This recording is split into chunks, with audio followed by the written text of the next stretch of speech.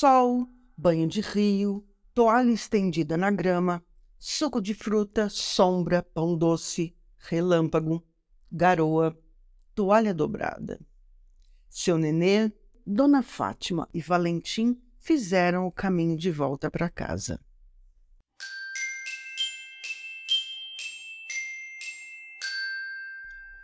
Olá, pessoal!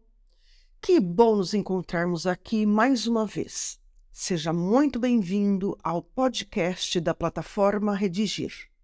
Eu sou Gislaine Buozzi, escritora e professora de redação. No episódio de hoje, vamos desenvolver uma crônica descritivo-narrativa. E, claro, antes de mais nada, não custa lembrar que a crônica é um texto escolar breve.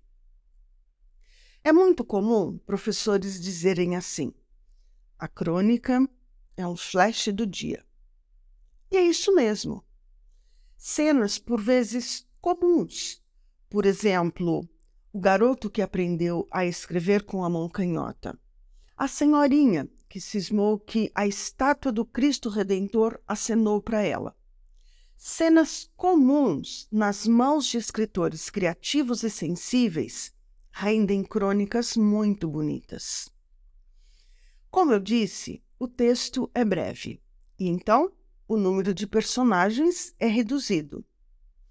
Na crônica descritivo-narrativa, o escritor apresenta, descreve as personagens, o espaço e o tempo, e em seguida relata, ou seja, narra os acontecimentos. Então, vamos conhecer a proposta de redação?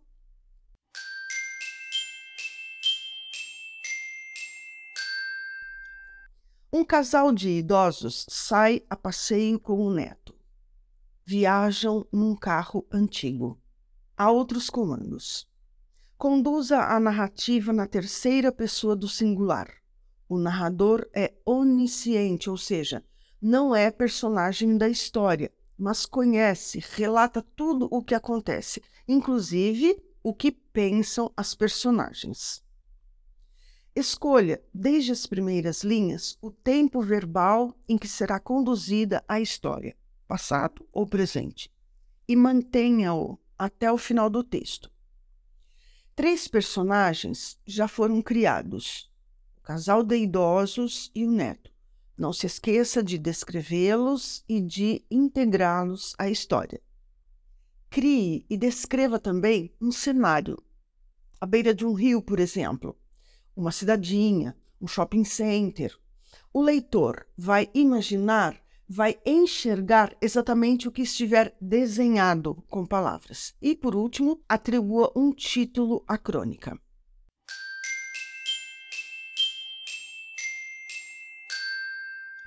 Está difícil? Mesmo, mas pode ficar fácil. Antes de começar a escrever, respire fundo e mergulhe na proposta. Imagine-se nesse passeio e levante hipóteses. Foi a primeira vez que o neto e os avós saíram a passeio? Aonde foram? Aconteceu algum incidente no meio do caminho? O carro enguiçou? O avô ficou nervoso? Pensou em comprar outro carro? Qual foi a reação da avó? E etc, etc. Deixo aqui também umas dicas.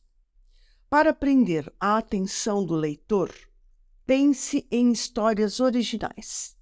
Pense principalmente em situações e em desfechos surpreendentes. Esteja certo de que ninguém pensará naquilo em que você esteja pensando. Isso é ser original. Não tenha preguiça de escrever e de reescrever o texto. O segundo é sempre melhor do que o primeiro. O terceiro, muito, muito melhor do que o segundo. Ao final, o texto deverá fornecer respostas para: o que aconteceu?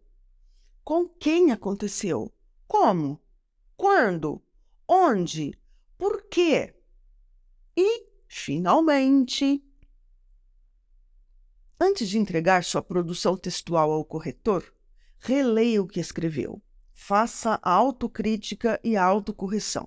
Confira se seu texto está fácil de ser entendido, se as frases e os parágrafos estão bem ligados, se as ideias fluem numa sequência cronológica e não se embaralham, se não há repetições nem sobra de palavras, se a ortografia, a acentuação gráfica, a pontuação e os plurais estão corretos.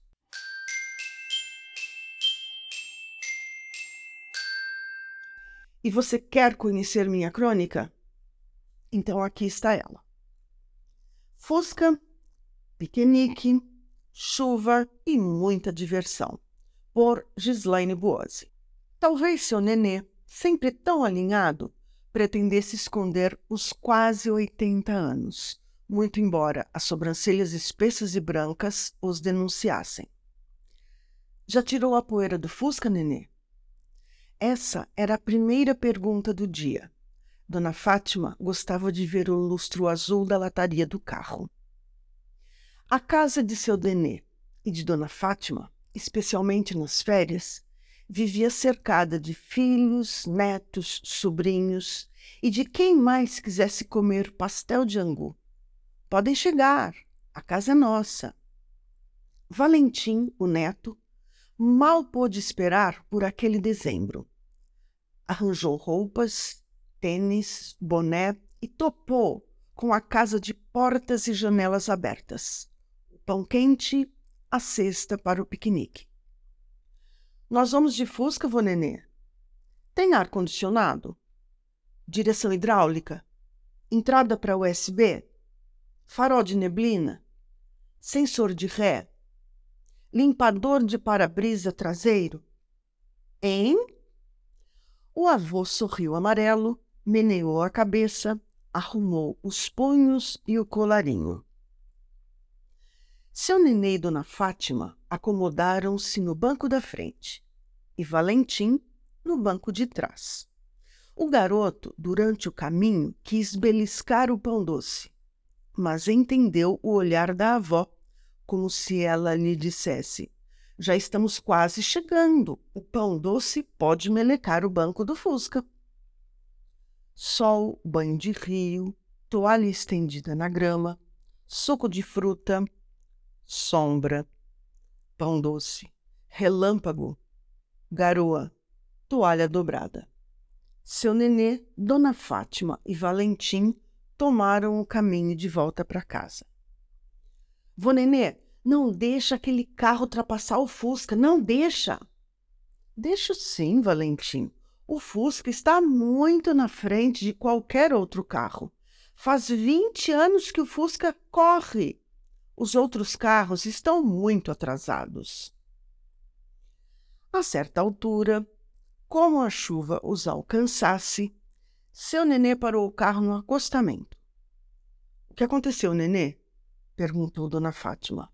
— Uai, não é que o limpador do para-brisa enguiçou? E agora, vô nenê? Acalmem-se, para tudo há solução. Empresta os cadarços dos seus tênis, Valentim. Fátima, preciso do laço de fita do seu penteado. Vou precisar dos cadarços dos meus sapatos também. Cadarços e fita amarrados nas hastes do limpador do para-brisa, seu nenê passou a puxar daqui, Dona Fátima dali.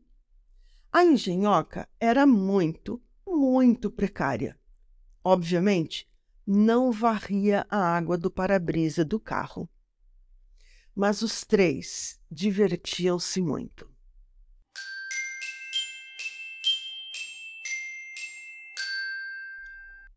E então, gostou da minha crônica? Também quero conhecer a sua, ok? E que tal escrevê-la agora?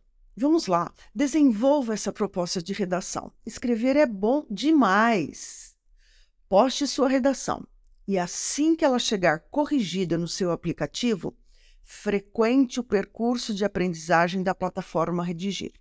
Você encontrará tópicos de gramática e listas de exercícios sobre os pontos a serem aprimorados em seu texto. E, antes de nos despedirmos, convido você a assinar o podcast da plataforma Redigir no seu tocador de preferência. Essa redação que você acabou de ouvir está disponível no site. Então é isso. Um abraço e até o próximo podcast.